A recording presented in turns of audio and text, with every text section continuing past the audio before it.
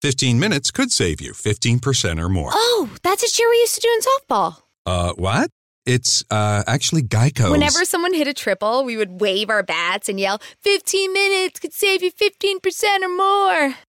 But we never got to use it because we would only hit home runs. Annoying.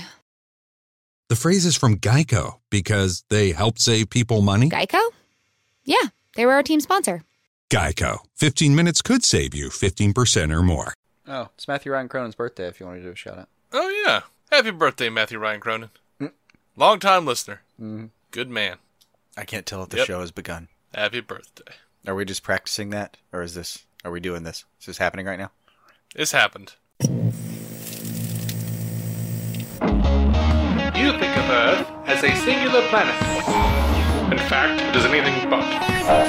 For this is a story not of a universe, but a multiverse, where universes and planets, such as Earth, were replicated and mirrored across a vibrating, infinite plane. Some barely different from the next. Others drastically so.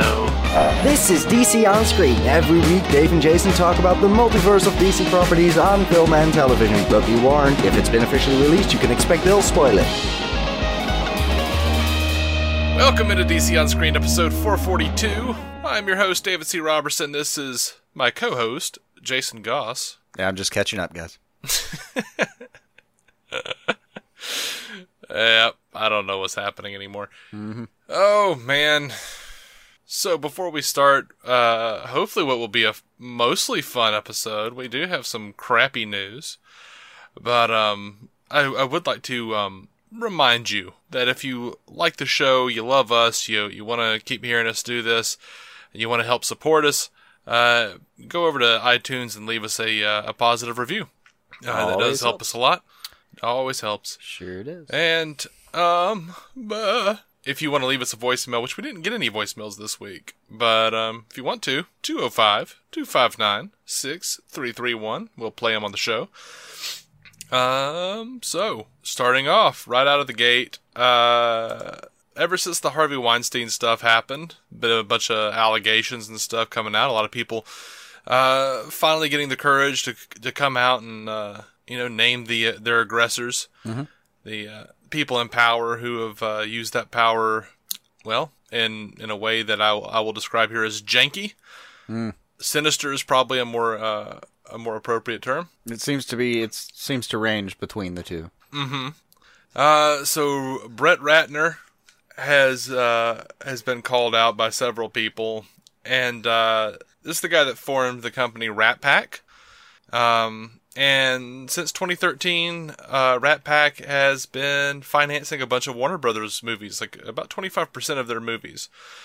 And Lego Movie, Gravity, Batman v Superman was part of this, Suicide Squad, Lego Batman movie, Justice League, Wonder Woman, whole bunch of different kinds of movies. And Warner Brothers has cut them off now, and they'll be fine. Warner's will be fine.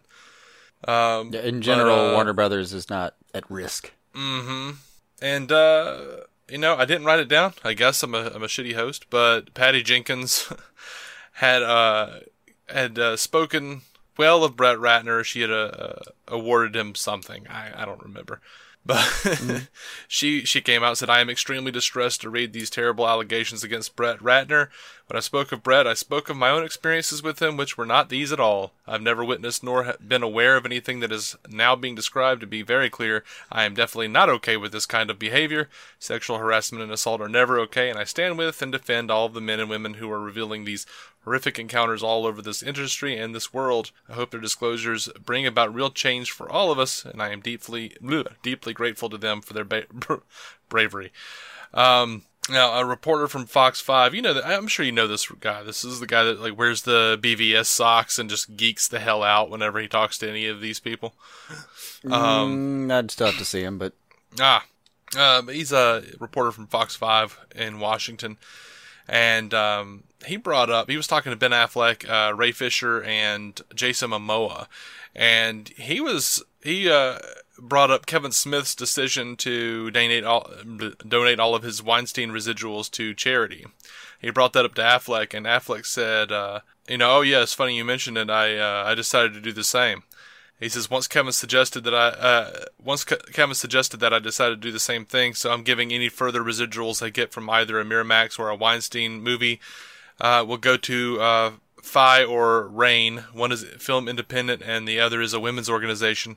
I just didn't want to cash any more checks from the guy, I don't usually bring it up. It was Kevin's idea. I thought it was a good one, and I hope it catches on. Some people probably couldn't afford to give all those residuals away, but even if you're doing 10%, that's something. And then the reporter asked Ray and Jason how we can correct the culture. And Ray Fisher says, I think we can keep talking about it. We can keep talking about it, keep making it known. People keep speaking up. Obviously, this is a problem that extends beyond just the film industry. This is a problem at large in the world, and we need to encourage people to stand up and be willing to speak about it, male, female, whatever. We also have instances, I remember Terry Crews coming out saying that he was sexually harassed, being who he is. It extends further beyond just this specific place. We need to keep talking about it and keep encouraging other people to do the same. So, yeah, I agree with all that. That's good stuff. Yeah, we need to keep talking about it. That's pretty well summed up. As long as it's part of the dialogue. Yeah, gives everyone the best opportunity to speak up. What's kind of interesting to me is a lot of people that are talking about it keep kind of mentioning it as if someone secretly put those people in power. Oh yeah, they put these predators in power. Power corrupts. I think it's probably more or less the opposite. But I'd put it on a spectrum. Yeah, I mean, I'd say it's probably a mix and match. Well, I mean, yeah, sure. There's got to be a mix to it, but I don't know. I think power does tend to corrupt. As the old saying goes. It's an old saying for a reason. Because someone thought it up a long time ago. Yes, not because it's still a great idea or that it still holds some merit. It's old rhetorically, meaning that it's old. No. All right, so this next bit isn't necessarily people are getting mad about it and being like, it's a monopoly. Shut up. Hold on. This doesn't necessarily affect DC or Warner Brothers. I mean, it does, but it's not really news for them. I'm excited about it nonetheless. I think it's really awesome. Disney is apparently reportedly in talks to buy Fox. So I've heard.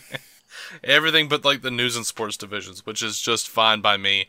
Get that Fantastic Four and X-Men back in there. Yeah, they don't need a news or they already own ESPN and all of its accompanying networks. Not to mention ABC, so they've got news and sports covered. They can keep their cute little news and sports section. Yeah, anyway. They can keep that crap. Yeah, I want the Fantastic Four and X-Men back. I know what you got excited about. I understand. Yeah, and also this next bit. I can just imagine two people talk over the conference room. They're just chatting about oh yeah, that sounds great. But just for curiosity, how much would you give me for the sports section? And the guy laughs at him. He's like, I don't know, $250 million, $250 Yes, I'll give you that. Well, so okay, they're on the whole press junket, the Justice League stars, and they were basically asked if they would like to do a crossover with Marvel. Affleck says, "I don't own Marvel or DC, but I think it would be great. I'm sure if it could be successful for everybody, people would like to do it. I don't see why not. It's a great idea." Henry Cavill says, I think the rivalry lives in the fans more so than it does in us. For all of us who were making these movies, or I'm sure for the comic book artists and writers, there have been rivalries in the past, but now it's just about celebrating these characters, certainly for us. I mean, I'm sure when it comes to deep finances, when it comes to DC and Marvel, there's always going to be competition, but they need each other to survive as well. If one goes down, that means superheroes aren't popular, and you don't want that, because if one goes down, the other goes down. Well put. Yep. Ray Fisher says, I've been a huge DC fan since I was growing up. I had friends who were huge fans of Marvel. Batman would always win. I'd always figure out a way for Batman to beat anybody, no matter what universe they were in. But he did. He referred to the differences of the companies. He says it's like red and blue. It's literally down to what do you like, what are you into. I think to put it all together, you don't want to take this sort of homogenized sort of tone either. I would love to see some of these characters fight one another. That would be really awesome to see. But you also want to make sure that you maintain your own style and integrity. I don't know. It sounds like they're down, man. It sounds like they're down. Oh, yeah. Momoa says I would love to be in a crossover. hell yeah. I mean, like Hemsworth, I love him. It's like to be next to Thor or to be next to the Hulk. It's like, oh, I'm going to take you out in the water and drown your ass. Yeah. I think it's great that the question is coming up more and that they all responded to it and responded positively to it. I think it would absolutely be amazing to see that. I want to see it. Yeah, I would.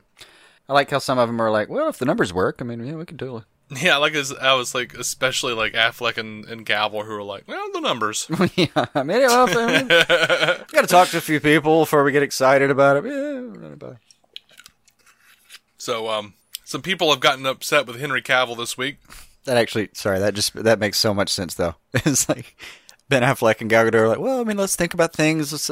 We'll start some meetings, see how this goes. And you go to Jason Momoa, he's like, hell yeah! Oh, Cavill, sorry. You go to Jason Momoa, though, and Aquaman's attitude is like, hell yeah, I'm going to drown Thor. That is so fitting. Yeah. All right, sorry. Go ahead. So, yeah, people were pissed off with Cavill, Henry Cavill. He said some interesting things. Might not be there yet, actually. Yeah, I'm not there yet. He was talking about Batman v Superman.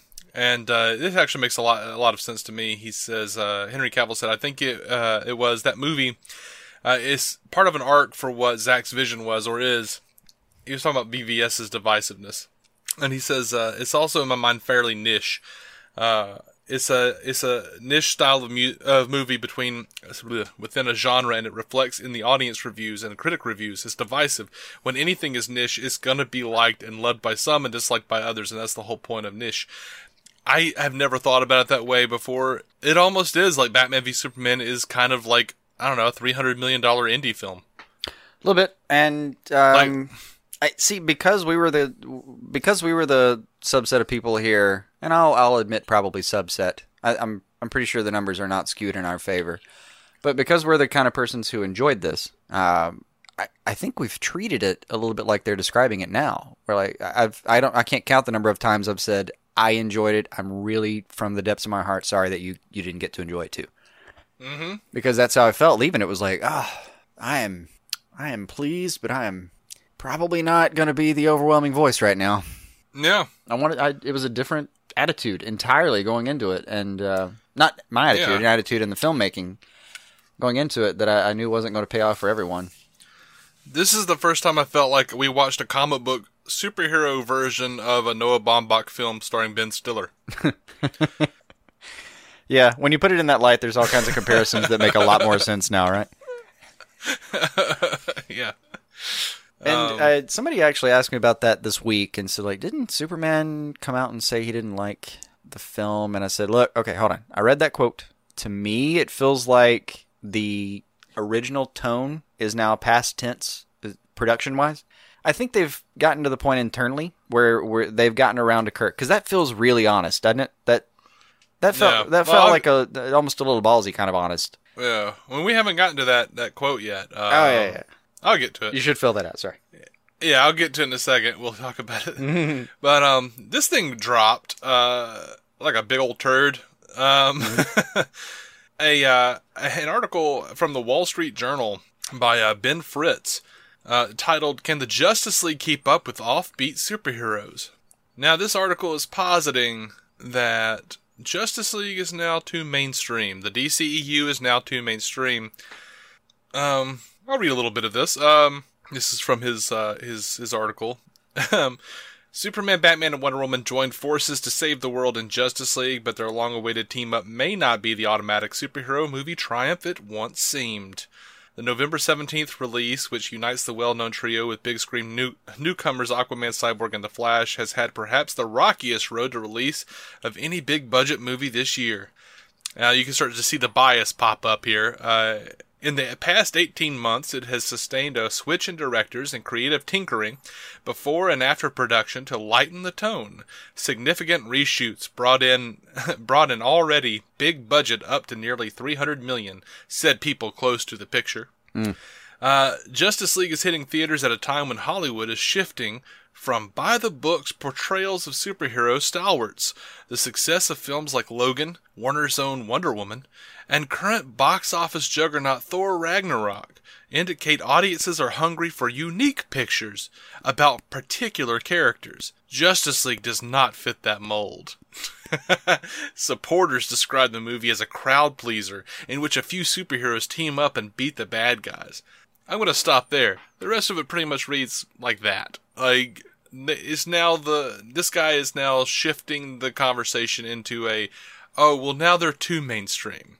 Now they're too much of a crowd pleaser. I was thinking that's got to be so frustrating if you're involved. To sit there and read that kind of press. You got to be reading that thinking, oh God, I hope nobody else tries to make sense of that angle. Because it's just, man, that's taxing. Because you get all this flack for taking a different tact. Whereas like you were already in a bad position where you could either take another angle of approach to making these movies or copy Marvel and then be called a ripoff. So you have to take another tack with it, and then you do it, and you get all this crap for it, and now you're trying to rein it in a little bit to make it a little more, I don't know, congruous with. It's not even congruous. Like, it just feel a little more lighthearted. Admittedly, you're moving a little closer back to the Marvel side, right? And then this is now the narrative someone's trying to push on us is like it's not going to be kitsch enough. No one will care about these. I can't even. I can't even think about that for too long without getting a little depressed. Yep, it's pretty depressing. But sounds like we need a pick-me-up. Yeah, Wonder Woman is now the highest-grossing superhero origin movie. I was really hoping it was going to be an actual pick-me-up instead of. Sounds like we need a pick-me-up. Well, in other news, the head of Warner Brothers killed his dog. No. Uh-oh. That's awful. Why would that be a pick-me-up? It is awful. I was hoping you weren't just setting me up. But yeah, Wonder Woman, that's fantastic. No. I wasn't setting you up. I was clinched there for a second. It's past 2002's Spider-Man. Oh, good. Yep. Spider-Man held it for 15 years. Nice. That's kind of a big deal. That is a big deal. Both for Spider-Man and Wonder Woman. Both impressive. Yeah, absolutely. I also want to have... All right, like, how does that guy think Wonder Woman isn't... Anyway, I don't even want to argue with that guy. Yep. not even internally. I'm going to forget he exists entirely. Yep. Probably the best thing to do. Yeah. So this enraged a bunch of people, and I thought it was awesome. I was like... I don't know. I was really excited about this. We actually end up in that boat a lot. Yeah. Danny Elfman was doing an interview with Reporte Indigo, and I don't know the site, but he was doing an interview with him, and they asked him if they would be hearing a new theme for Batman in the movie. Elfman said, "No, you will not hear a new theme for Batman. You will hear Batman's theme for Batman." And the guy was like, "Oh, Hans Zimmer from Dawn of Justice?" And Elfman like chuckles and goes, "No, you'll hear Batman's theme. Batman has only one theme." Obviously talking about his own theme that he wrote for Batman in '89. Yeah. And now, he did say, now Hans has done some wonderful, very driving, rhythmic stuff, but there's only ever been one theme, and it's Batman's theme. A lot of people are having an issue with this. I don't, because, a lot of people have said, well, he's kind of shitting on Hans Zimmer. No, I don't think so. I don't think Hans Zimmer ever actually wrote a Batman theme. I think he is actually just speaking, from a technical standpoint. I think he's just talking shop. Yeah, and, even if we weren't, I can barely remember anything Hans Zimmer did for Batman, really. I don't remember that music necessarily in my head when I think of Batman. I mean, he did for Superman, but I feel like a lot of the Wonder Woman bit is very Junkie XL, but... No, there was somebody, I can't remember who else did that. The Wonder Woman thing was written by someone else. No, I just mean from BVS that I know. Is that really somebody else? I thought I would have sworn that would be Junkie XL's handiwork. It was gosh. It may have been him. I don't know. Anyway, the point is, I thought it was a cellist.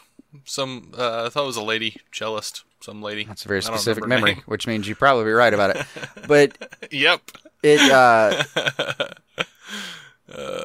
In any case, the point is, they had memorable, actual themes you could point out. But if you tried to tell me what Batman's was, right, and if you played it for me right now, I wouldn't be able to say, yes, that's the thing that appeared on, that I heard, when Batman came on screen. I don't know if I'd be able to do it. Yeah. I know, like, when Batman's running around doing stuff, when in the Nolan trilogy, it's like, dun, dun, dun, dun, dun, dun, dun, dun, dun. But I don't consider that a Batman theme. That's just, as he put it, like a very driving, rhythmic thing. Yeah, I don't think he was throwing as much shade as people are maybe getting out of this. No, he doesn't even seem necessarily very egotistical as people have claimed. Like, well, it almost is in a way that's like he seems to be talking about it in a way that's like I said, shop talk that doesn't have any ego involved. Like I watched the interview. I didn't see him get piqued at any point. I didn't see him try to bow out and puff his chest over this at all. It was just like, no. Come on. Batman has one theme. Yes, you can say that. Like, I think actually Scott over on Squadcast made this point that I heard, where he was talking about like, the '66 Batman theme. More people know that one than the '89. Absolutely, but I don't think Danny Elfman watches TV. I don't think he's familiar. He did the Flash theme for the '80s, but I don't think he really cared. Like, I would love to hear that theme in the movie, like I've said before, but I don't think he's sitting around going like, oh yeah, there was that one from the '60s, and there was Shirley Walker's thing in the animated series, which they usurped and put my theme in. Oh wait, because it's the Batman theme. Right. I'm good. Yeah. I'm good with it. I don't think good with Elfman. I don't think it's as provocative as the news might have seemed. Yeah. Shit, dude, even if John Williams popped up and was like, hey, I'm the only person who ever wrote a Superman theme, I think Hans Zimmer would be like, yeah, he's right. No, even in that case, I'd still say you have the Man of Steel theme and you have that to play with. But to say that, like, the big screen has only ever really seen the one is, that tracks. Yeah. That tracks with me. I can deal with it.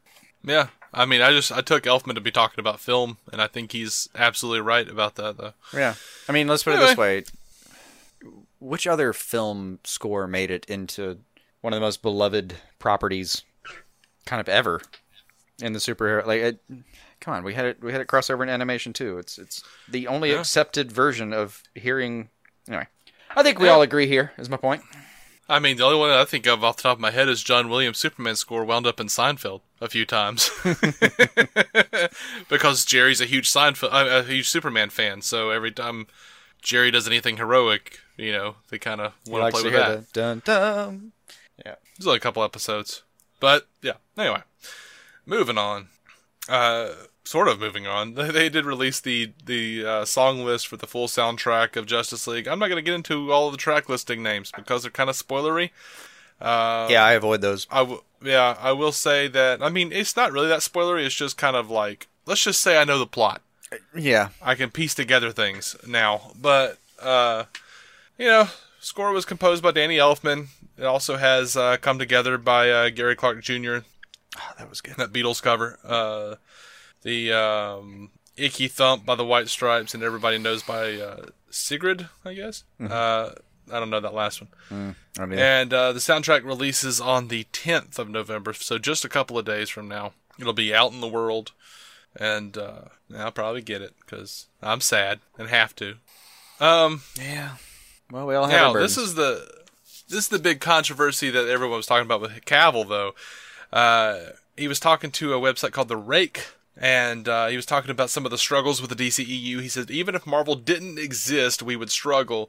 There was a style they were going for, an attempt to be different and look at things from a slightly different perspective, which hasn't necessarily worked. And he's not saying that that's his personal viewpoint as far as I'm seeing. It just says right there that, critically, it did not work. Like, it's pretty divisive. He says, yes, it has made money, but it has not been a critical success. It hasn't given everything that sensation which superheroes should give the viewer. Again, just stating a fact. He says, I feel like now the right mistakes have been made and they haven't been pandered to, and we can start telling the stories in the way they need to be told. It is even better to come back from a mistake or stylistic error into the correct vein because it will make it seem that much stronger. Wonder Woman was the first step in that right direction. Now, I don't necessarily even agree with that. That feels like, it kind of feels like a kid who has been like taken out of the corner and his teacher asked him, now, what did you do wrong? And he's trying to explain like, okay, well, I mean, I guess I shouldn't have thrown the gum in Becky's hair, right? Okay. And I think really what we're going to do is we're going to like try to keep the gum out of Becky's hair and stop throwing gum and things, all the other things too, and things, all that. And, can I go have my snack now? Right. I would like a juice. I feel like he was put on the spot a little bit, probably. Maybe, but I do like how you responded to that.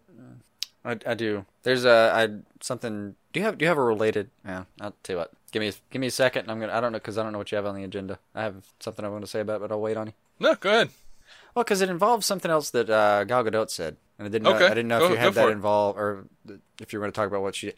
And I forget the details, but I happened upon one of the quotes she had, and it sounded very similar. So this is what I was going to mention earlier. Is it sounds like they've gotten to a point internally where they've gotten around the corner, and now we know we're changing what we're doing. And it's given the people involved a little bit of freedom to kind of talk about it. Because that's the quote that I was going to say is pretty honest. Yeah. Okay. It feels a little more honest than normal. Like you literally, most of the time when you hear somebody talk about a criticism of a thing they're involved with, they do close rank. And this felt like it's not a protest or anything, but it is a slight departure from that. That he didn't exactly like pull in, toe the line, hit rank and file, all that kind of crap. He did actually offer an honest opinion. Yeah. And God, I kind of appreciated it. It was a little bit of I don't know. It was refreshing. But to me it indicates that the previous attitude in approaching these films, that indie attitude we were talking about before, may be not completely, but somewhat past tense. That they've decided there is definitely a direction change that is happening. We're not talking sea change, just an adjustment of course that is at this point so I don't know, inundated into what they're doing that they're comfortable talking about it and having it sound like that. Yeah. Well, I don't know. I'm of two minds about it. I kind of feel like part of me is just like, no, don't admit fault. But that's understandable. But you know, I've had my own issue. What's sickening to me is like, even though I've had my own issues with this stuff, not all of those issues are things they're addressing. In some ways, they're going against what I want. You know what I mean? Yeah. Oh yeah. So I don't know. You just have to wait. I guess I'll just have to wait and see. I don't know. I don't know. They're like, oh, a lot of audiences and critics were like, oh, well, Eisenberg was awful. He was the Riddler from Forever or whatever. And I'm like, no, this is what an actual villain who has quirks and, is fully fleshed out looks like. Is he the Lex I would have made for the movie? No. But it's more interesting than we've seen in most superhero movies. Yeah, it was like a completely different take, and it's believable if you actually, think about it for a second. You don't even have to think about it. He lays out every reason that he's doing everything in the movie. Like, he's incredibly self-aware. That is true. But, now, is it convoluted? Sure it is. Absolutely. But did he have a reason? Yeah, he did. Was it maybe the most... really philosophically sound reason, I would say. It was, yeah. Philosophically, I don't think he had any problems. In execution, there may have been some things he could have probably tidied up. Yeah. But, Maybe if Eisenberg had died, they would say that it was genius like they did with Ledger, because that scheme wasn't exactly the most tidy either. Actually, that's the thing that's the thing that I would liken it to the most. I wasn't going to mention it, but now that you have, yeah, that's absolutely what I was thinking about. Is like Ledger's schemes were no less convoluted. Right. I mean, he probably could have used a healthy shave from Occam's razor, both of them, but they a little bit. I like that. But no, I mean, I don't mean to be macabre or anything, but, kind of feels like they gave a lot of leeway to The Dark Knight. They did. But bashed BVS for a lot of the same things.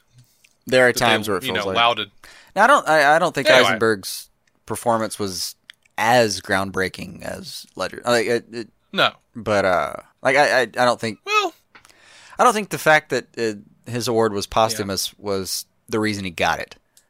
I think he would have deserved it anyway. But you know what's sad though is I think he deserved the award, but I think the reason he got it and that it's like the exception in award season for superhero movies is probably because he passed away.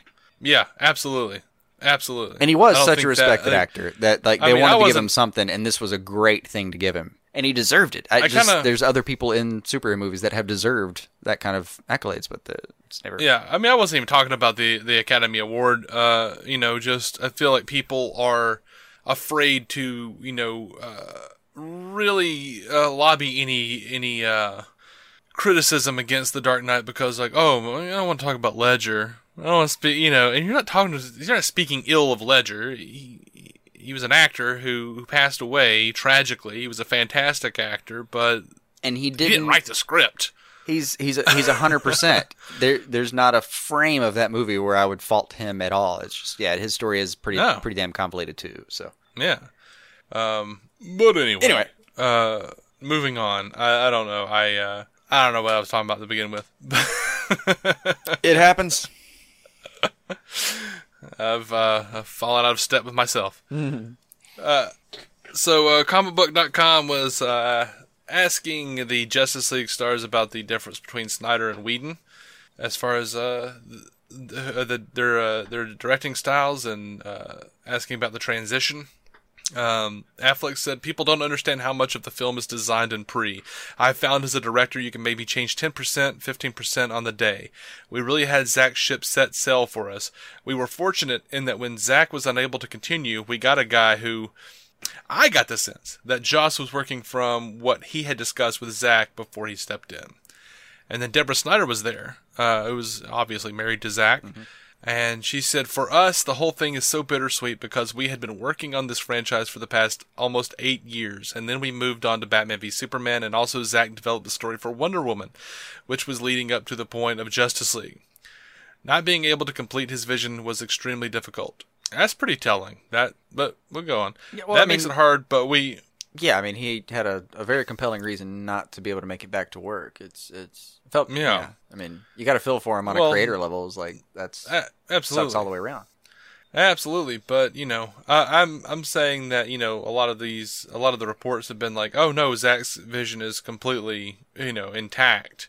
I'm just saying it from that viewpoint. Like if Deborah has the notion that his vision wasn't complete. You could take it in that vein as opposed to just him not being able to be there. Yeah, that's what I'm saying. Take it as a matter of execution or a matter of change. Just him not being there, yeah. She said that makes it hard, but we were lucky that we had Joss already working on script pages. Our feeling is we hope people don't think about how the movie was made because these characters are bigger than any director. That's also kind of telling. But, my sympathies are with her and Zack. Sure. So... and I'll say, I'm in a strange position here because, a movie by Zack Snyder with touch-ups by Joss Whedon sounds like my dream thing, It's, yeah. I mean, it sounds pretty fantastic. Like, we like what Snyder's done in a lot of cases. I like where he comes out of the gate. And then, yeah, sure, there are some times where I kind of wish there was a little bit of reining it in. Well, a little bit about just a little bit of editing in general. But I like where he comes from. And then, if you told me, like, well, what if we could have Whedon sit down with this after he finished principal photography and kind of take it from there, I would think, oh, my God, when did I die? Yeah. What happened? Was it painless? So producer Charles Roven added, it's been a great privilege and fun to work with Zack and Debbie and all of the actors in the various films. It's been actually, in a wonderful way, a great learning experience and great life experience. Not to have Zack there, to have Joss come in. He was already working with Zack. And we're just really happy with the movies and how great these characters are and infused by this talent. Yeah, I mean, it's sort of, it all kind of feels a little bit like towing the party line a little bit. Like, see, that's a nice contrast of like what Cavill said for me. I'm like, yep, that sounds like a company line. That feels like someone got an email, a memorandum suggesting how they should probably answer. Still, it comforts me to no end to know that Zach and Joss were communicating before. Oh, absolutely. So it just, despite all the subtleties of who said what, some of the semantics, the narrative to me is a passing of the baton, not in any way a going away from, like taking what do they call it, like fresh eyes, or that's how Hollywood describes it a lot of times. We're gonna get some fresh eyes on this, or we're gonna go in a different direction. The narrative to me is more like baton style. Yeah, which is comforting, and I need to be comforted for another 11 days. God, 11 days. Well, 10 days actually. We're gonna see it on. What? Yeah, we're gonna see it on. That's crazy, man. Yeah. All right, so all right then. Yeah.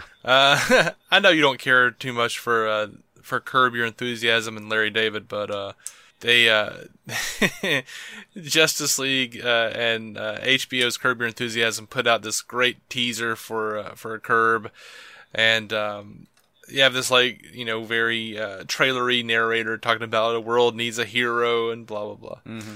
And we keep seeing the various members of the league from the movie. And then you see Commissioner Gordon turn on the bat signal, except it's not the bat signal, it's the Larry signal. Mm-hmm. And it's like just a giant Larry David in the sky. And we see Larry laying in his bed reading, and he looks up and he goes, I'm not gonna. And then the phone rings and he goes, turn the light off, I'm not going. And then presumably Gordon just turns it immediately off. Yeah. This season of Curb Your Enthusiasm is fantastic. I love that show. I'm a huge fan of Larry David. So yeah, that was a lot of fun for me. And much as you say for people who didn't like BVS, I'm sorry you couldn't enjoy it, Jason. I don't have any hate for it. Any of his products. It's not a matter of any. It just doesn't affect me in a way. I don't know. I don't know how to describe it. There's like an ennui when I'm watching some of his stuff. I'm like, yeah. And the funny part is, you've done this to me before, where you've shown me scripts from Seinfeld, and I looked at them and literally laughed reading them, and then kind of handed you the book back and was like, I don't know. I've seen that episode before, but I laughed at the script. I didn't laugh when I watched it. I don't know what to tell you. That's so weird. It is. I can't justify all of my actions, and this is one of them. Yeah. I mean, that's, our friend Brandon does the same thing, where like I'll tell him a bit and he'll laugh his butt off, but then. But if you actually watch it, like, I don't care to watch it. Yeah, he's like, I don't know, it's funny. It's funny ideas. It's funny writing. I hate everybody involved. Mm-hmm. Okay. Jason Momoa has acquiesced to the internet and admitted that, or said that he is aware that his quote unquote trident in Justice League isn't an actual trident. He says it's a quindent. He says we don't call it that in the movie, and when you watch Aquaman, you're going to see him go for the trident. So everyone's just got to stay tuned for a hot minute. Oh, nice. Apparently, the quindent is on loan to him from Mira, and he's not the king yet, so he doesn't get the trident. Gotcha. But he does get a pitchfork, as Batman calls it. Yeah. Now, Henry Cavill was talking about Justice League. He says, I'm not going to say it's light, because that would be doing it an injustice. Mm-hmm. It has a serious scenario with moments of humor and lightness peppered throughout, which, as much as people say, it isn't close to reality, and as much as this does have senses of very much not being like reality, when people are in bad situations, gallows humor does come into effect. I know a lot of guys in the armed forces, and a lot of them have a really bizarre sense of humor, and it gets you through, and we have those. We have those in this movie. I'm fine with that. Yeah. It sounds good. I dig gallows humor. It is. I heard it. I get through my entire day. I'm not even in the armed forces. And yet, somehow, yeah. I enjoy that, what do they call it, droll? Mm. I even heard about a story the other day from somebody who they had PTSD leaving 4 tours of duty overseas. Uh-huh. And in one particular occasion, his entire platoon came under attack. Several men lost. He never mentally got back from that moment. But the people around him actually said that he was pretty funny. Because he was cracking jokes. Like, that's one of the things they really remembered, is like he was cracking jokes the whole time. Like while he was while he was organizing and planning and getting us out of there, he was cracking jokes. But he didn't remember a single thing he said. Just weird. But it is a very human instinct, is my point. Yeah. So, apparently Barry Allen isn't the Flash in the Justice League. He's not the Flash in movies anymore, I guess, either. So, they're in movie titles. Well, he doesn't. Yeah, he doesn't know what he's called yet, apparently. Ezra Miller says, Barry is just Barry. There's even a scene that was cut from the movie where he's going on and on about it. About what he's going to I hope that at least shows up in a special. I would love to see him doing that. He says, why don't I have a name? Was that scene cut? All that stuff. Yeah. He was like, why was that scene cut from the movie? But yeah, he's going on and on trying to figure out who he should be and what he should call himself. So yeah, he doesn't have a superhero name yet, which is fine. It is fine, but I hope that better be on the deleted scenes. That's all I'm saying. Yeah, we went through a whole season of The Flash without him having a name. So sure. We went through what 9 seasons of Smallville? Yeah, 10. Something like that. What was it, like 7 or 8 years in before they started calling him the Blur? They called Barry the same thing on The Flash. Yeah, it was nice. So here's the thing. A whole bunch of clips were released. Yes, I have seen the Danny Elfman theme used in a clip. I don't know how I feel about it. You would think that I would be very happy about it, but it seemed a little weird to me.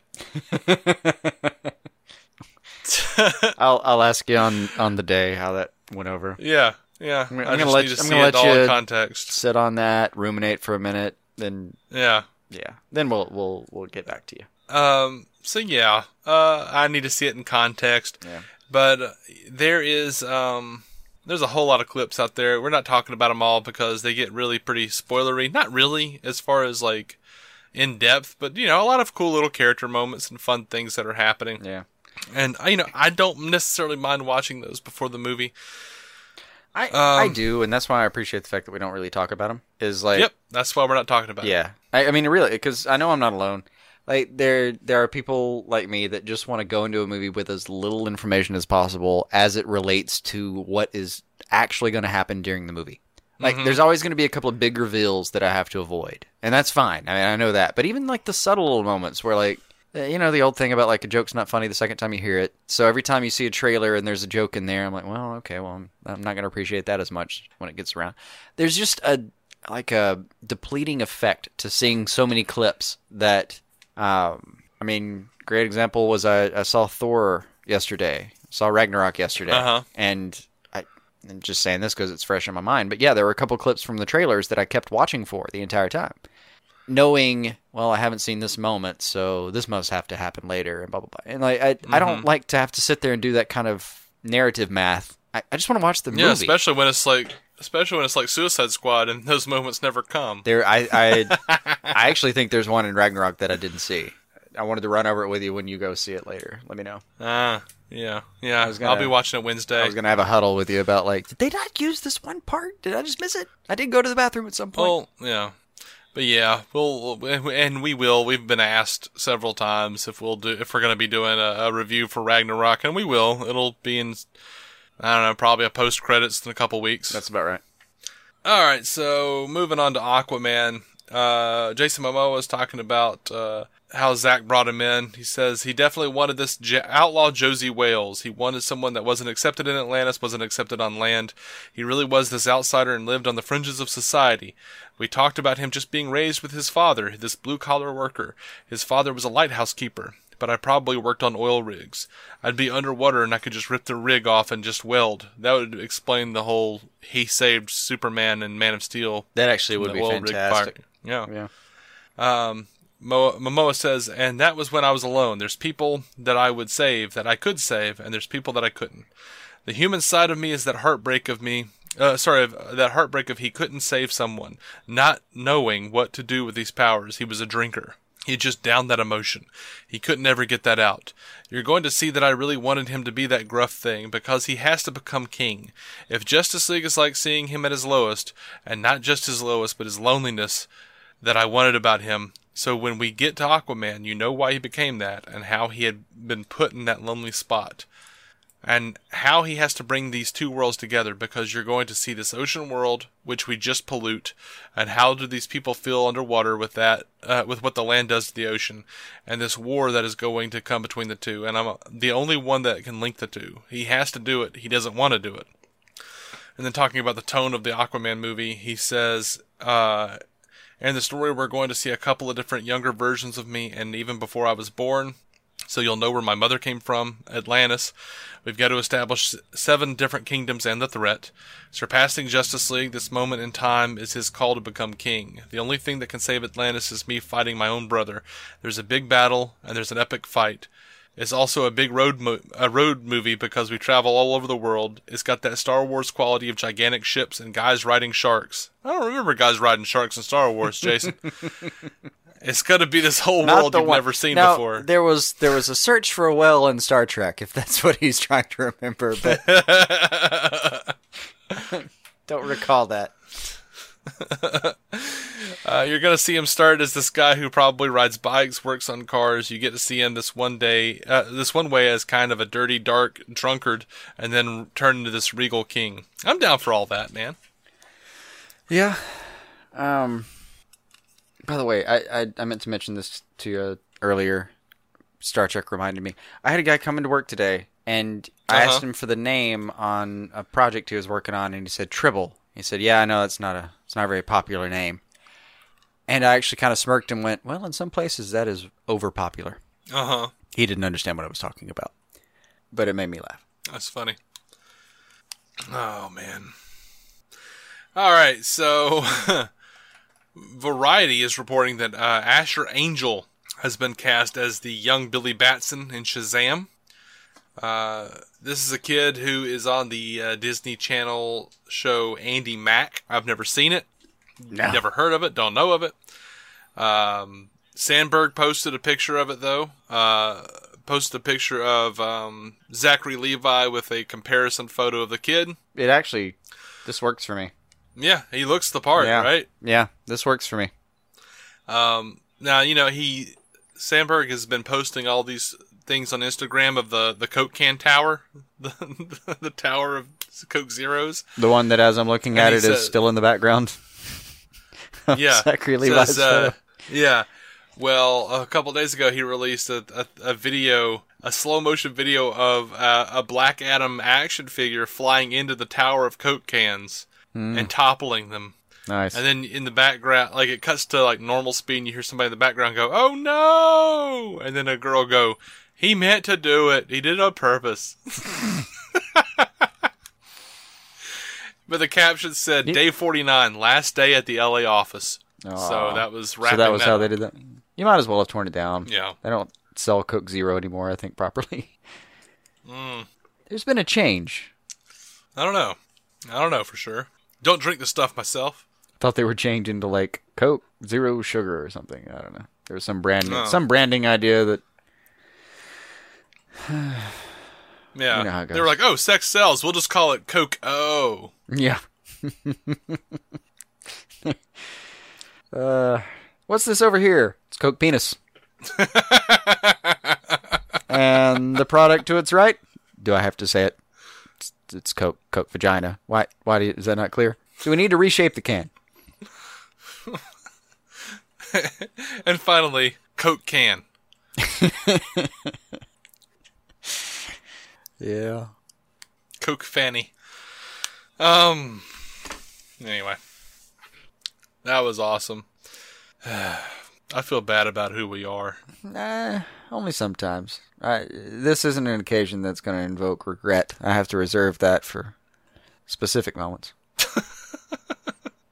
Well, it does make me feel better about myself that I only feel bad about this. Mm-hmm, mm-hmm. Good to know where your line is.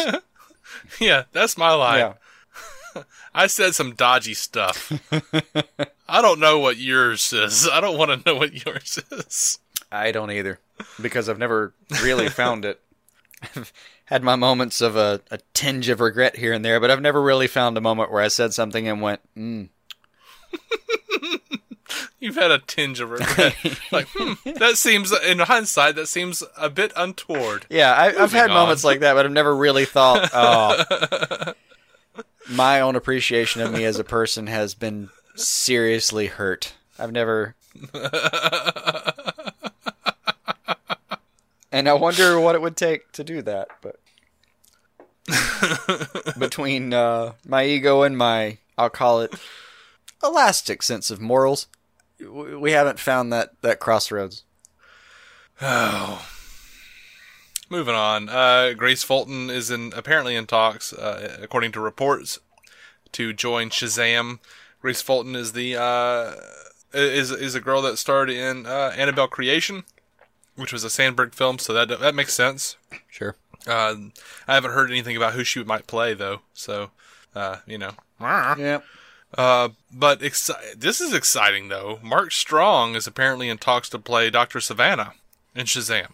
Mark Strong. Oh, Green Lantern? Sinestro. Yeah. Yeah. Okay. There were problems with that movie. He wasn't among them. You're not wrong. I was perfectly on board. Like, I'm okay, I'll get lambasted for this. Bombasted. I'll get lambasted for this, but, I don't think Green Lantern was bad enough to keep out of the DCEU. Just bring it back. Just slip it right in. Honestly, I think you could probably incorporate... I think it has at least as much respect as, say, that first Hulk film. Yeah. I mean, the Norton just do like one, a soft the reboot. The bad... Yeah. I don't even remember who that guy was. Eric Bana. Eric Bana, thank you. And I think his was the Hulk, and the one that stuck, I say with quotations in my hands, was the Incredible Hulk. Is that right? That's right. Yeah. I don't think Green Lantern would be any more embarrassing a property than the Incredible Hulk is to the MCU. Right. Because there are people who make worst of lists that I swear just forget that that's part of it, and just go ahead and put Thor 2 Dark World right there. Yeah. Anyway.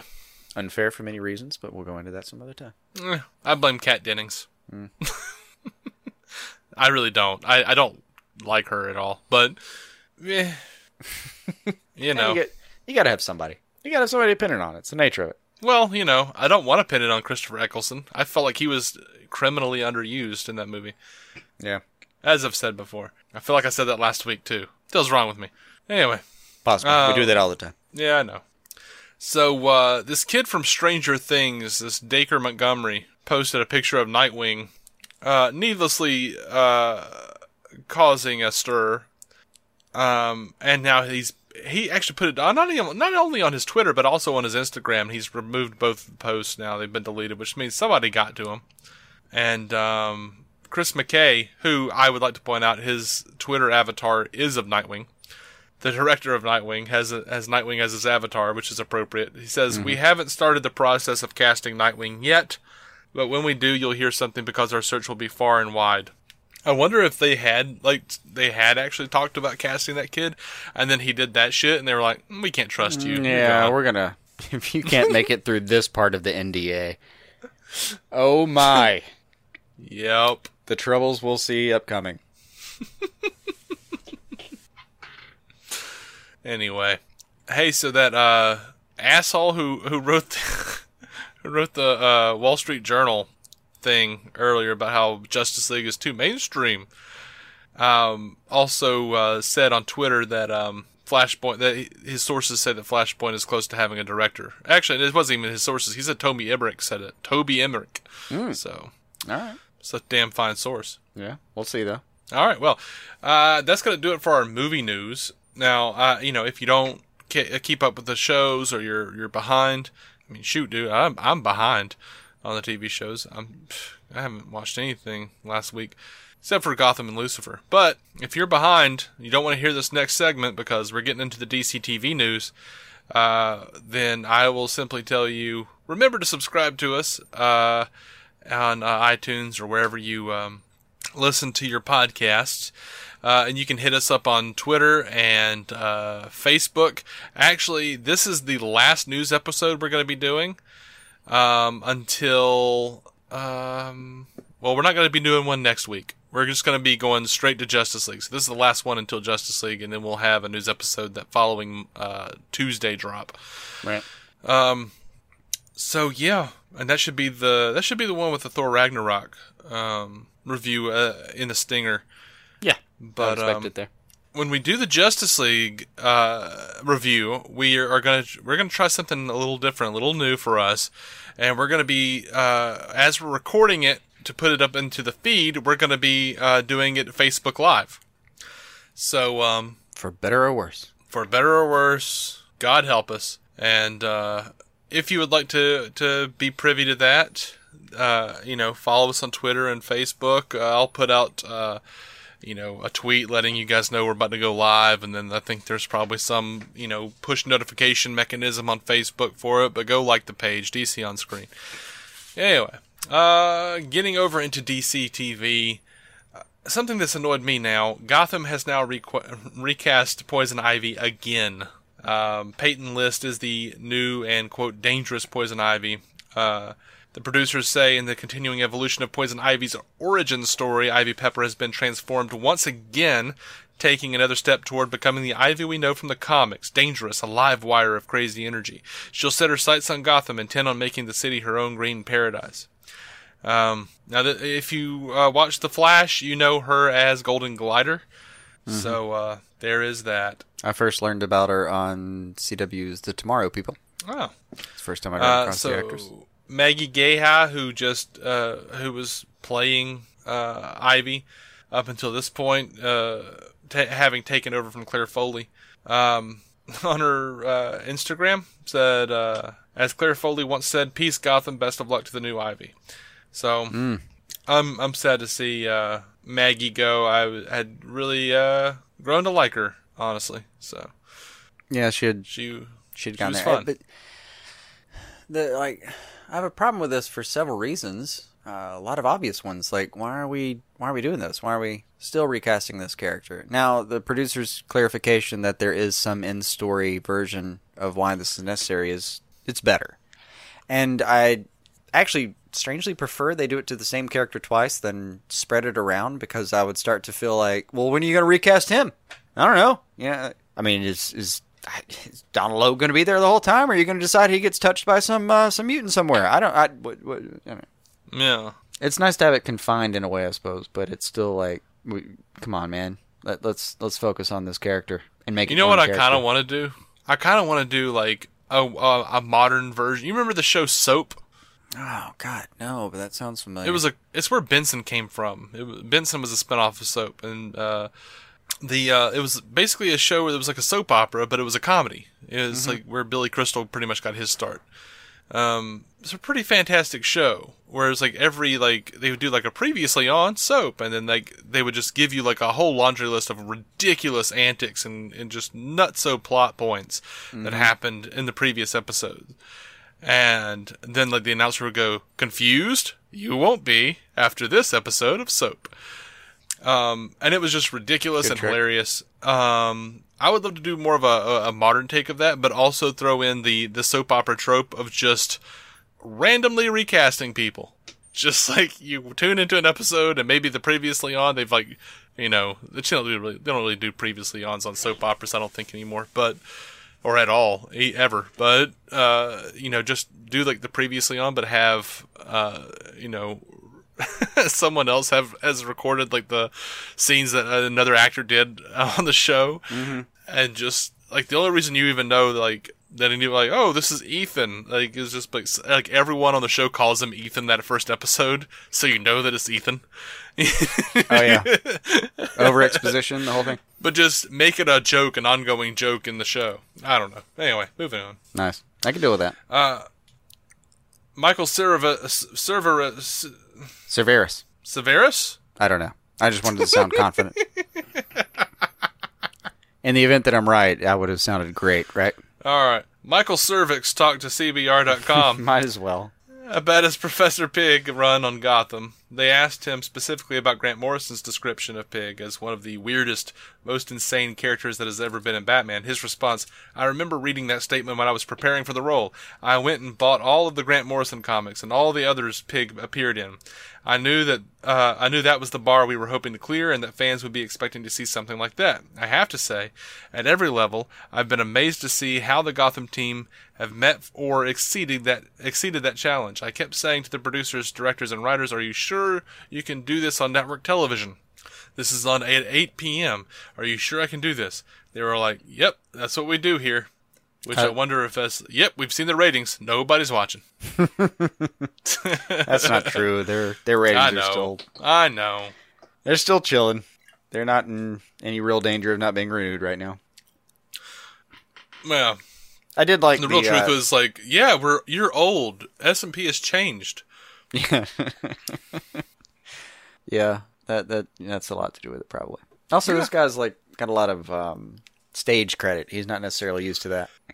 Yeah, he's actually doing a pretty cool job. I'm enjoying this season of Gotham for the most part. I really am. I've been pretty pleased with it, and I like where he's going. When they announced that they were going to bring that character on, it was one of the least interesting things I've ever heard, and so help me, he's compelling so far. So No. Are you caught up on Gotham? Yeah. Oh my gosh, this last episode where like in the Narrows? Penguin just like it was like Penguin just like Narrows, whatever it was, Penguin's like stabs the shit out of Headhunter and stabs him again. He goes, "The second one's my signature." I was just saying, I love Penguin so much. I had a moment where I was like, "Oh, welcome back, buddy." I was like sad because I was like, ruthless tuna loving son of a bitch. I've missed you. I really enjoyed Headhunter, and I kind of wanted to see more of his interaction with Penguin, but that was pretty great. That was pretty great. That's a great way to go. As Lonesome Dove would have said, he died good. And his interaction with the little girl was fantastic. Just the constant moving of the little girl at the orphanage. Yeah, that was pretty funny. Yeah, I really have enjoyed. Lord Taylor's just I have enjoyed Gotham so far. He's never not been killing it, man. I feel like every now and then they put him in a situation where it's too extreme one way or the other. But it's like every now and then I think like, that's such an over the top moment. But I never want to blame him because he plays it with this intensity level that you just gotta love, man. This guy could be eating a piece of toast, and I would be like, what is going to happen to that toast? Is he going to betray that toast? It's funny you mentioned eating because like a couple weeks ago when he ate that soup or whatever. Dude, he killed it. He killed that scene. Like the tears in his eyes, the reaction to his mother's recipe. And then like the sudden inescapable rage that she must have tricked him somehow. Oh my gosh, that was great. It was good. He's been really entertaining the entire time. I've really loved his Penguin, man. And it's fun watching Sophia Falcone like break down Penguin and like just. She's good. She's a good actress. Give me 2 weeks, and I'm digging her. Yeah. All right. Well, I think they got the right parts out of the Long Halloween, at least. Oh yeah. Moving on over to Supergirl, though. Let's talk about have you seen this new Rain costume? I have. Looks kind of awful. I'm half and half on it. I actually like the bottom half a lot. For. Like I say bottom half. Neck down, I like it a lot. It looks cool. The mask is a little weird. The mask is a little weird as all. But I still, like you said... I'm not sure about the pony or the unicorn horn hanging from her shoulder. It's a little weird. That's a little odd, sure. But I also think like Shazam's cape being off-shift is a little weird. So, I don't know. Asymmetry to some extent doesn't kill me. But like I like the design. I like the whole like skull inside the crest. It's just that looks a little weird up top. And I get what they were going for, because it does kind of look, I don't know, it has, you can tell it's inspired by the comic book design. But it does look off. They wanted to like frame that like orbital structure, whatever the thing is between your eyebrows and your cheeks, whatever part of your skeleton that is. Like they wanted to kind of frame that, and that I get it, but well, in the end, the headpiece looked weird. That's what it amounted to for me. It was like, I get what you're going for, but why does she need a headpiece? Yeah, honestly, I was really hoping they would go less the, hey, here's an evil Supergirl, which that never even occurred to me. Like, when I actually saw the picture, I went, Well, that's a mistake. Because in the comics, she actually looked like a female Doomsday in a lot of ways. Yes, I agree. So, they should have done that. And that would have worked. I don't mind her looking like an evil Supergirl. That's fine. I just and I really, it's just everything but the headgear. Everything but the headgear I was on board with. I mean, I'm not saying they should necessarily put her in the bikini top and all, but no. I was kind of looking forward to the female Doomsday version of this. Yeah, you're not gonna get that part. That's I'm not gonna lie, man. That's disappointing as hell. Well, these shows, they give and they take. They do. Anyway,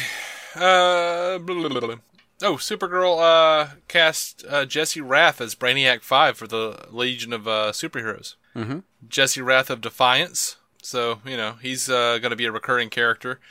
According to the report, he's going to be half computer, half organic life form, as is Brainiac 5. You will use his 12th level intellect to travel back in time to present-day National City to assist Supergirl in battling the villain Rain. So, I'm down with that. A little more Legion. They've already, cast Saturn Girl. Yeah. And Kreisberg teases someone down the road will like Kara a lot, which will be a lot of fun. And, in the books, Brainiac 5 and Supergirl got it on, as Chris Farley would say. So, that's probably who they're talking about. Mm-hmm. Over on The Flash, Kreisberg is talking about their goals for Season 4. He says, my goal for the year was that people would think I got fired and they brought somebody new on. It's a nice take. He did laugh at that during the interview. He says, I think there's a public perception that might be that we really felt like we needed to make a course correction after last season. And for us, it was really we just don't want to keep doing the same thing that we've always done. Our goal was, if the previous seasons were Raiders of the Lost Ark, this season was Last Crusade, where we were actually commenting on the silliness of the show and just wanting everybody to just have a good time and have it be funny. And right now, I think people are craving a little bit of that. It's a tough world, and having 42 minutes of just pure, unadulterated joy, I think, is something people are keen for. Maybe. Mm-hmm. He also talked about Wally leaving. He says a lot of times Barry had to get knocked out so Wally could save the day, or Wally had to get knocked out so Barry could save the day. It's difficult having two speedsters on the show, creatively and financially. That's fair. Yeah, that's pretty fair. I wondered how they were going to get away with that. He also promised Wally would return in episode 7, so don't despair, guys. He shall return. And guess what that's right before? Crossover. You'll have him in time to see him interact with everyone else. Yeah. So apparently the executive producers know Season 5's story already. According to Kevin Smith's tweet, the Flash executive producers already know where Season 5 is going. Smith tweeted, we just ate at Jerry's Deli with Andrew Kreisberg. He told me the story of next season's The Flash. I now have to stay alive one more year. I actually can appreciate his sentiment, because there have been many times where I looked at a piece of news and saw that a show was picked up for the next year and thought, okay, well, I obviously can't die yet. No. It's like I just keep driving more and more carefully. Yeah. I might even at some point use a seatbelt. I'm not sure yet. I don't want to get... Right. We'll see. It's on the table. Now, apparently the EPs of The Flash have wanted to bring in the Elongated Man for a while, but we're waiting for the right time. They could use the character to create a certain dynamic within the show. According to Andrew Kreisberg, he told TV Line, we really wanted to bring somebody in and have it feel like like something new and different, and something you hadn't seen, a lot of on television, and not just his skill set, but also that character. Shows that have 7 years or 8 years or 9 years, they always have that new character come in around season 3 or 4 or 5 that helps take you through their way. Obviously, they're not similar characters, but I'm thinking about Faith on Buffy. That was sort of our hope for Ralph. That's fine. I am not a fan of Faith on Buffy, but, like they said, not similar characters, so I think I'll give it a shot. I do like Faith on Buffy. Not the first year she was there, but she developed in a way, like a lot of characters in the Buffy universe, like she developed in a way that I appreciated. I wouldn't mind if they spent that much time on this kind of character. But I like what he's going for. Is like there's another investigator in the mix, and there's another person with powers in the mix, and we got to see how this dynamic plays out. Yeah. And they're doing it with somebody they can toss away rather than trying to change Wally's character completely. Right. I think it's smart. Yeah, never cared for Faith too much. I liked some of the character stuff later on, but 5x5B. Ugh, shut up. Yeah, that got a little weird. But honestly, like first half, second half, good. Yeah, that's about how I would describe like her portrayal on that show. Yeah, like once they like break her out of prison and she's like trying to like shoot Angel or whatever with Angelus with crossbows and stuff, and like Angel, and he's like catching the arrows and shit. That was badass. I was like, yeah, that was a big boy scene, no matter how you cut it. Absolutely. Anyway, over to Legends. A new set picture shows a monitor with footage of Matt Ryan's Constantine talking to Brandon Routh's Ray Palmer. Normally we don't comment on set pics for various reasons, but it's just so exciting to see the Hellblazer back in costume. Just couldn't be helped. Yay! Yeah, that was really the reason. We had to just mention it so Jason would have a chance to squeal. Sad news. I grinned ear to ear, man. Sorry. Yeah. Just seeing him there. Well, try to stay in the mindset, buddy. Try to stay in the mindset. That was Wentworth Miller. Posted, currently shooting some of my final episodes as Captain Cold / Leonard Snart on CW's Legends of Tomorrow and The Flash. This was on his Instagram. He says, grateful now and in advance to a pair of talented cast and hardworking crews. Thank you. I've had a tremendous time playing this character. It's been an opportunity, an education, and a freaking blast. With love and respect, W.M. Wentworth Miller. I was not aware that his time was coming to a close this quickly. No, that hit me pretty abruptly. I saw that just before we started recording and thought, oh. Yeah, I'm pretty sad about all that. And by just before, I mean like seconds before. Yeah. I saw it seconds before and added it. Yep. But yeah, sad day. It is. We will miss you, Wentworth. They're like, Wentworth, you're not coming back? And he was like, I say we put 2 on the back of the head and call it a day. Still the best part of Legends of Tomorrow ever. I'm just still glad it just is. I'm just still glad you get to use that line. You loved it so much. I know. Over on Arrow, apparently, David Ramsey was talking to S. Diggle. For those who don't keep up with their real names, was talking to TV Line about Richard Dragon. He says, I almost said something that would give it away, but Ricardo Diaz ends up being someone very important to Diggle specifically. His thread plays out on a relationship with Diggle particularly. And he also confirmed his length of time on as being at Green Arrow. He says when asked about how and when he personally was told that Diggle was using to get his hand under control, David Ramsey told TV Insider, well, you find that out near the end of the arc. I want to say it's a 5-episode arc. So right around the end of this Arrow run is around the same time you find out what is happening, and you've already seen some of the characters that will be kind of instrumental in his story. He added, concerning the crossover, by the time you see the crossover, we've dealt with this issue. But John Diggle's in the crossover. The team is in the crossover. So we get back to some of the sense of normalcy by the time this all plays out. So apparently you've only got 3 episodes more of Arrow Diggle? He says, I think it's, I'm talking about Diggle's drug use, he says, I think it's great for John Diggle, who's always been kind of a bastion of integrity and morality. Has he? You can't tell her the truth, Oliver. She'll never forgive you. There's a lot of white lie philosophizing, but overall his point is valid. Yeah.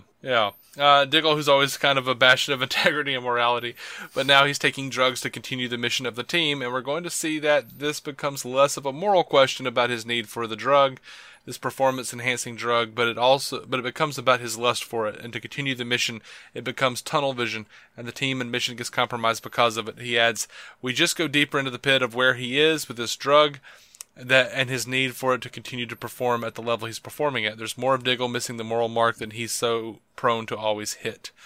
Now, in a separate interview with TV Insider, he got more specific. He says, it's going to be less of him feeling guilty and more, I have to have the drug. I have to have the drug. I have to keep the charade up in order for the missions to be successful. So that means I must have the drug. I don't want to say it's an addiction story. This isn't Lance. I love that he just throws that out there. Yeah. This isn't the struggle that Lance has had and continues to have, and Laurel had, which is a very important story. So this isn't. Let's now talk about drug and substance abuse. It's not that. This story is framed in such a way that it is meant to illuminate the fact that you're looking at John Diggle you've seen before, in a sense that his morality and his moral compass has been compromised. And to that extent, the drug he is secretly using is used to facilitate that. And then finally, in an interview with TV Line, he says this will have a ripple effect that will be felt throughout the first part of the season. So yeah, it just sounds exactly what I didn't want it to be. Well, the liberating part for me is that he specifically mentions we're not doing Lance and Laurel. Uh-huh. Now, Laurel... Except for all the parts where they are. Well, not necessarily. All we know right now is what, 7 seconds of footage of him injecting himself in a dark alley? Mm-hmm. In a clandestine meeting? Which is where one injects oneself. Yeah. It's clearly the best place. But the thing I really like about it is I think they've done a pretty well fleshed out story with Lance's addiction problems. But with Laurel's, it hasn't done justice to that problem. Let me put it that way. Right. That it's been kind of a shortened, like abridged version that hasn't really fleshed out an addiction problem like it should be. So like I would pray that they don't do another Laurel story like that, because oh my god, don't do that again. By the way, you know what? I read something this week. Mm-hmm. That the type of wine that Laurel kept drinking was Pinot Noir, mm-hmm. and which means about black 9%? pine cone. Oh, yeah, nice. Which means black pine cone. But one of the only places in America that it's made is Canary Hill. So that was their way of doing Black Canary. Well, fantastic as that is.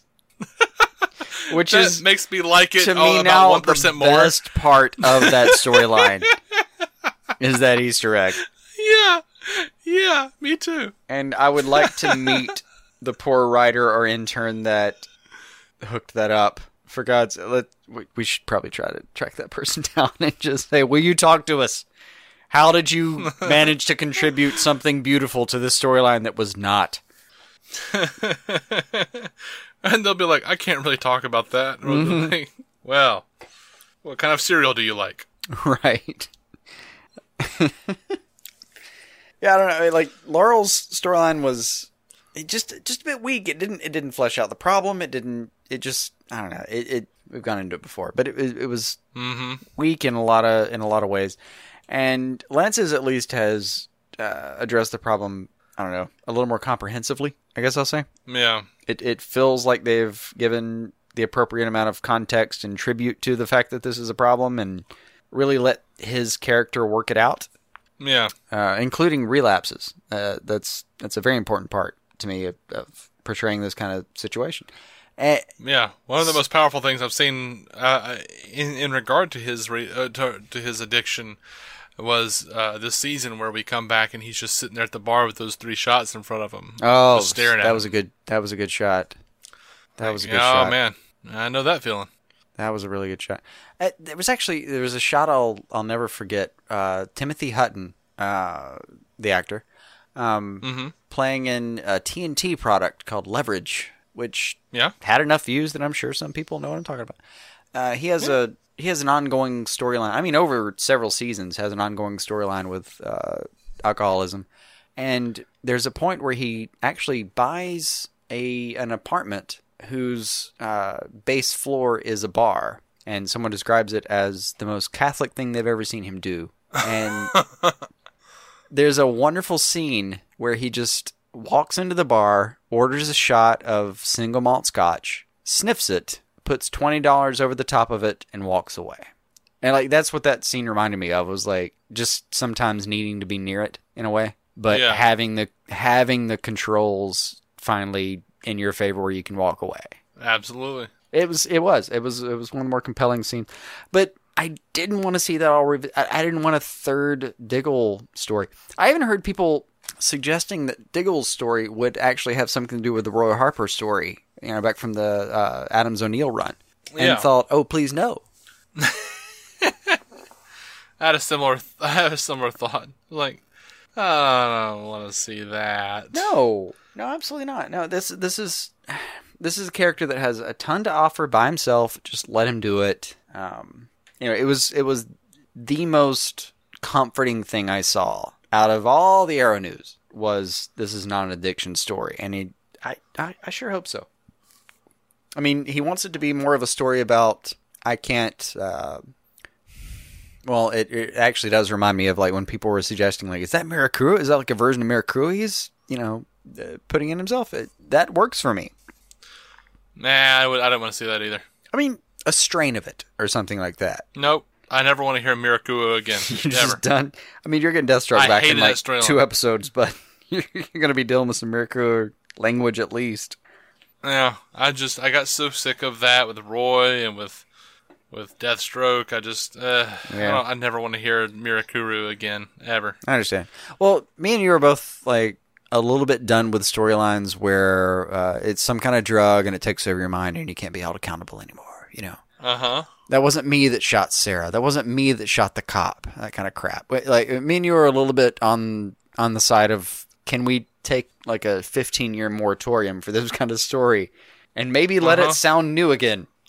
Throw that shit in the sun along with I did this to protect you. Yes. Or I lied to protect you. Yeah. Yeah. Yeah. Anyway. Yeah. We should probably move on. Yeah, it's probably. Wendy Miracle explained why she thinks Caden James is 20 times more powerful than Snowden. As Lila Michaels described him in Season 5, she says, he was that way when we first heard his name in Season 5. He's an extraordinarily gifted hacker. Snowden has a moral angle he was taking. Caden James has that, as well as the skills. He is a super genius. At that point, that's how we were thinking of him. Now, when we meet him in Season 6, there have been some changes. Fancy that. He has gone through a trauma, which I won't spoil here, but we will find out about later in the year. That will make us understand why he has taken his skills to a different level, and why he is so angry at Oliver and the team. About Felicity in particular, she added, yeah, he definitely views her as an equal, so that's the threat for him. In many ways, she also feels responsible for what he did in Season 519. The fact that she did, yeah. Sorry. The fact that she unleashes this terror on the world, she feels responsible for trying to find a way to put that genie back in the bottle. It seems pretty obvious where they're heading with that, right? Yeah. Yeah, it does. I mean, she creates Ragman and intensifies Caden James all at once. Yeah. God, I wish we had Ragman back. So much.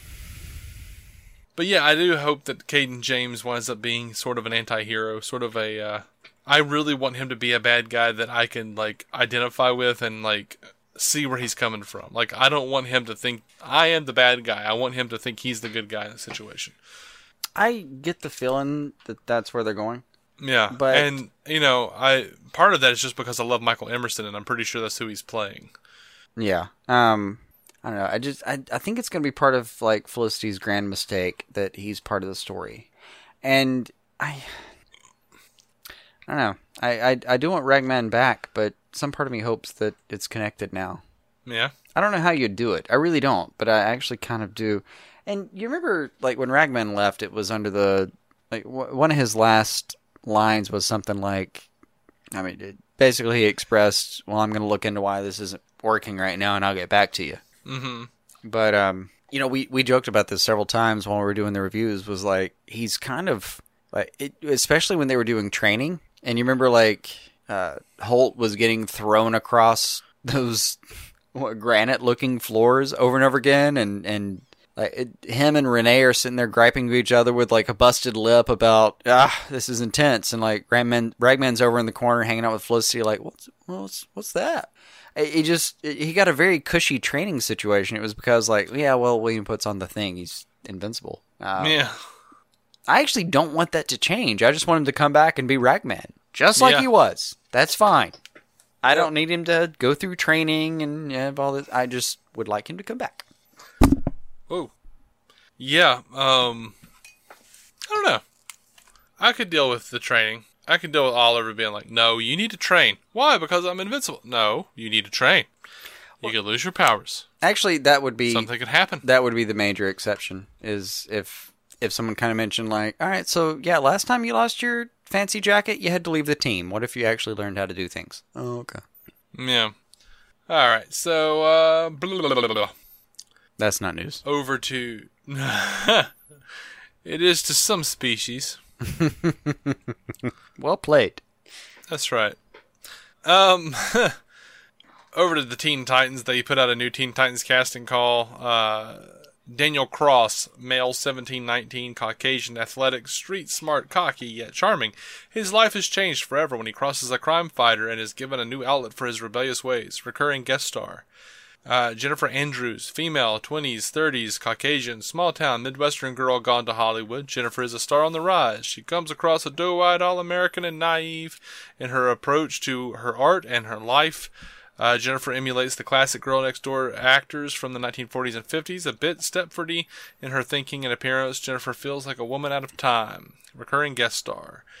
Caroline, female, 40s, Caucasian, forever sleepless with worry. She's the mother to a young, troubled teen seeking a recognizable cameo face or name. Guest star. The Messenger, male, 50s to 60s, open ethnicity, outwardly a warm and kind presence. He doesn't seem the type to be and he's kind of there. Malicious. He's kind of a presence. Phantom Stranger? That actually makes sense. He's listed as recurring guest stars, so outwardly warm and kind of present. Yeah. Outwardly a warm and kind presence, he doesn't seem the type to be powerful or malicious, but he has the ability to turn on a dime and be the most terrifying man you've ever met, seeking offer only names / recognizable faces. Recurring guest star. Current speculation says they may give us Arsenal or Phantasm, Elastigirl, Arella, and Brother Blood in that order. Yeah. Now, I don't know. They've released a trailer, and I'm pretty excited about this. Scooby-Doo and the gang will once again team up with Batman 45 years after their Hanna-Barbera crossover.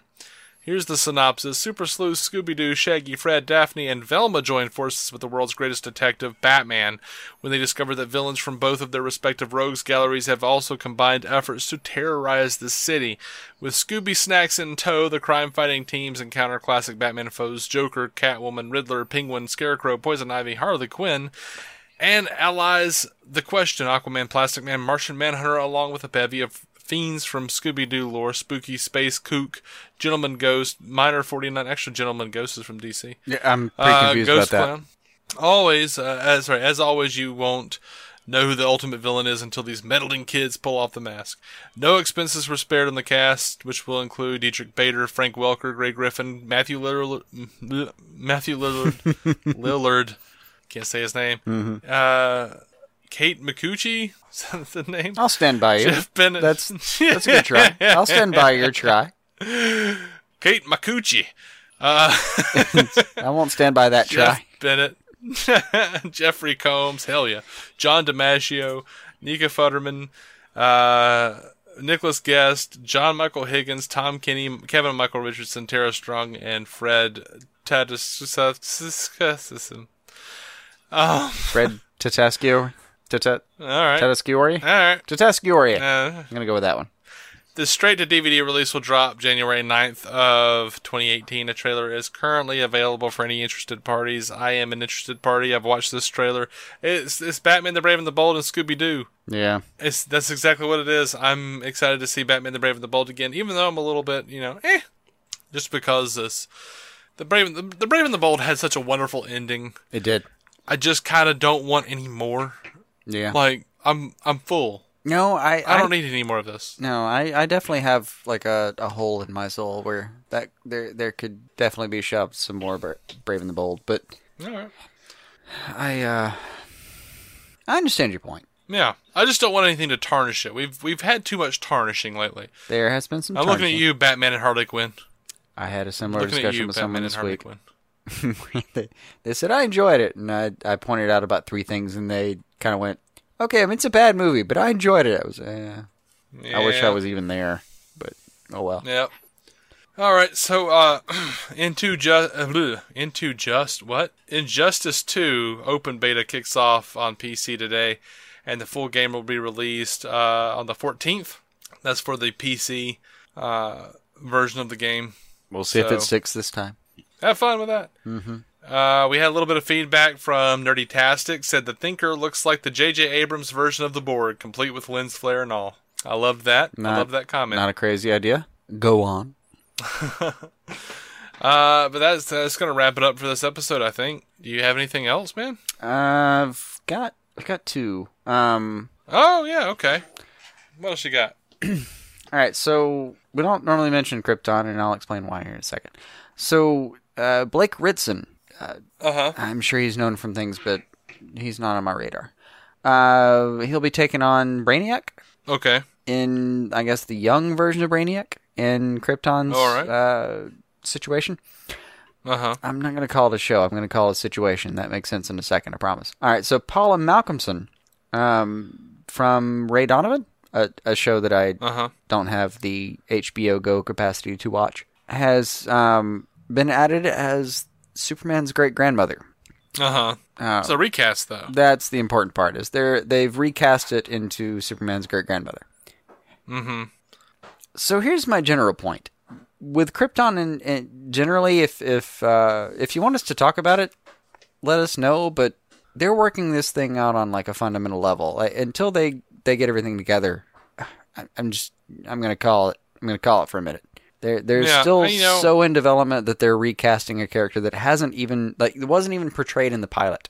Or it's still very ragtag, so. Part of me feels like, news is so sparse on it. Gosh, what's wrong with me? Sparse? Sparse? What the hell is that? I think you were going with sparing somehow. But. Thank you for that leap of logic, but I don't think that's what was happening. I think I'm just stupid. I believe in you. But news is so sparse, you could say that, we should probably just go ahead and cover it, and I would say that most of the time. I had forgotten about this bit of news, honestly, because who the hell cares, really? I mean, they haven't even figured out their own stuff. Yeah, we're not there yet. We're not there yet. Honestly, with Teen Titans, Black Lightning, and Krypton in particular, we're just at a point where, we see it, but it's got to solidify a little bit, and then we can really talk about it, I suppose. Which Teen Titans is happening a lot faster than Krypton seems to be. It does seem to be, cementing, if you will. Let me borrow the phrase from Legends. A lot faster than the other ones. Yeah. I actually have one more if you wanted to mention it, though. What's that? What you got, man? Did you catch the Bill Finger thing? They're naming something after him in New York or something? Yeah. Is that what happened? East 192nd Street. Can't even imagine that being from where we're from. And the Grand Concourse, another name that would be too big from where we're from. They're going to rename a site in Bill Finger's name. Yeah, that's cool. It's not Bill Finger Street, co-created by Bob Kane. They're doing it after Bill Finger. Nice. Is it just going to be called Finger Boulevard, or I don't know. It feels like which will become known as much. It's you can't just use Finger and rename a street. It's going to end poorly. Bill Finger Way. So now, boys, we know we're opening up all the brothels. Well, honestly, the real name is going to be it's going to be in the Bronx, up in Upper East Side, across the bridge in Manhattan. It's going to be Bill Finger Way. Okay. That doesn't sound any less dirty than what we were talking about, but at least he's getting credit. Right? For some reason, I feel like they should just name a community after him. Yeah. Just call him Williams Finger. Yes, I spent the majority of my days in the summer at Williams Finger. Yep. Everyone who has to pass below that particular block. Which is, incidentally, that's close to where Bob Kane was apparently living when he invited Bill Finger over to discuss this character that fateful night. That hateful night? Fateful night. Did I say hateful night? It sounded like you said hateful night. I don't think so. I do have a requisite amount of rancor talking about Bob Kane. But it'll be in the ready. It's a nice gesture. in any case. Yeah. That's cool. All right, guys. So, as I mentioned earlier, next week there will be no news. There will be, but we won't report on it. Next week, anyway. I'll be out of pocket. I'll be out of town. We will be seeing Justice League Thursday night. We will be seeing it together, and then we'll record together, which will mean that we're probably going to sound a little weird, a little different than we normally do. You shall receive a review on Friday. Also, we're going to be trying a little something different. We're going to be casting live on Facebook, as I mentioned. Mm-hmm. So that might be a little weird, especially if we start actually getting people responding to us and we actually say something to them. That's going to be a little weird. But the audio version will still be uploaded to the feed that you're currently listening to this on. So, if you don't want to watch the live version and see our ugly mugs, well, that's fine. You don't have to. But that option will be there. Just a little something we're trying. But you can find us on Twitter, DC On Screen. Connect with us, like us over on Facebook, especially if you want to watch that live stream of the Justice League review that we're going to be doing. Mm-hmm. You can also email us at dconscreen@gmail.com. If you're into voicemails or leaving voicemails, you can call us 205-259-6331. What was that O for, Jason? What do you need? It's all of, I think, 10 seconds long. Yeah, it's 10 seconds long, but I just saw the first clip promoting the crossover. Ooh. Yep, just soldiers, the heroes we recognize, some fighting, and then a giant CW logo under Crisis on Earth X with, the blue-coated Earth and the red-coated Earth in proximity to one another, as would be the norm in a Crisis comic. Sounds cool. I'm pretty sure we've reported that that's going to be what's happening. But all right. That's out there now. Cool.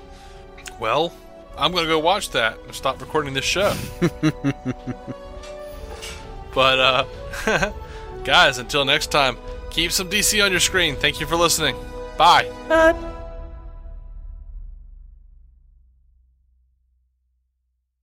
Our opening narration was from Dan Jurgens' The History of the DC Universe, Part 3 of 10, as featured in DC 52, Week 4. It was performed by me, David Z. Robertson. Intro music by Jason Goss and Michael Shackelford. Michael's band Future Elevators can be found on Spotify or future-elevators.com. Our introduction was performed by Eli Ophelders of Stealing the Remote, which lives on SoundCloud and can be found on iTunes and Stitcher. We're a proud member of the Giant Size Team Up Network, GiantSizeTeamUp.com. DC On Screen is a maladjusted production. Visit maladjusted.tv for more from me and Jason, including sketch comedy and improvised web series, vlogs, parodies, and more. Are you maladjusted? Me, but also you. The Pharaoh fast forwards his favorite foreign film, Powder Donut. Okay, what's my line? The only line I see here on the script is get options based on your budget with the Name Your Price tool from Progressive. Oh man, that's a tongue twister, huh? I'm sorry, I'm gonna need a few more minutes. Bulbous Walrus, the Bulbous Walrus. The Name Your Price tool, only from Progressive. The owl ran afoul of the comatose coxswain. Progressive Casualty Insurance Company and affiliates. Price and coverage match limited by state law.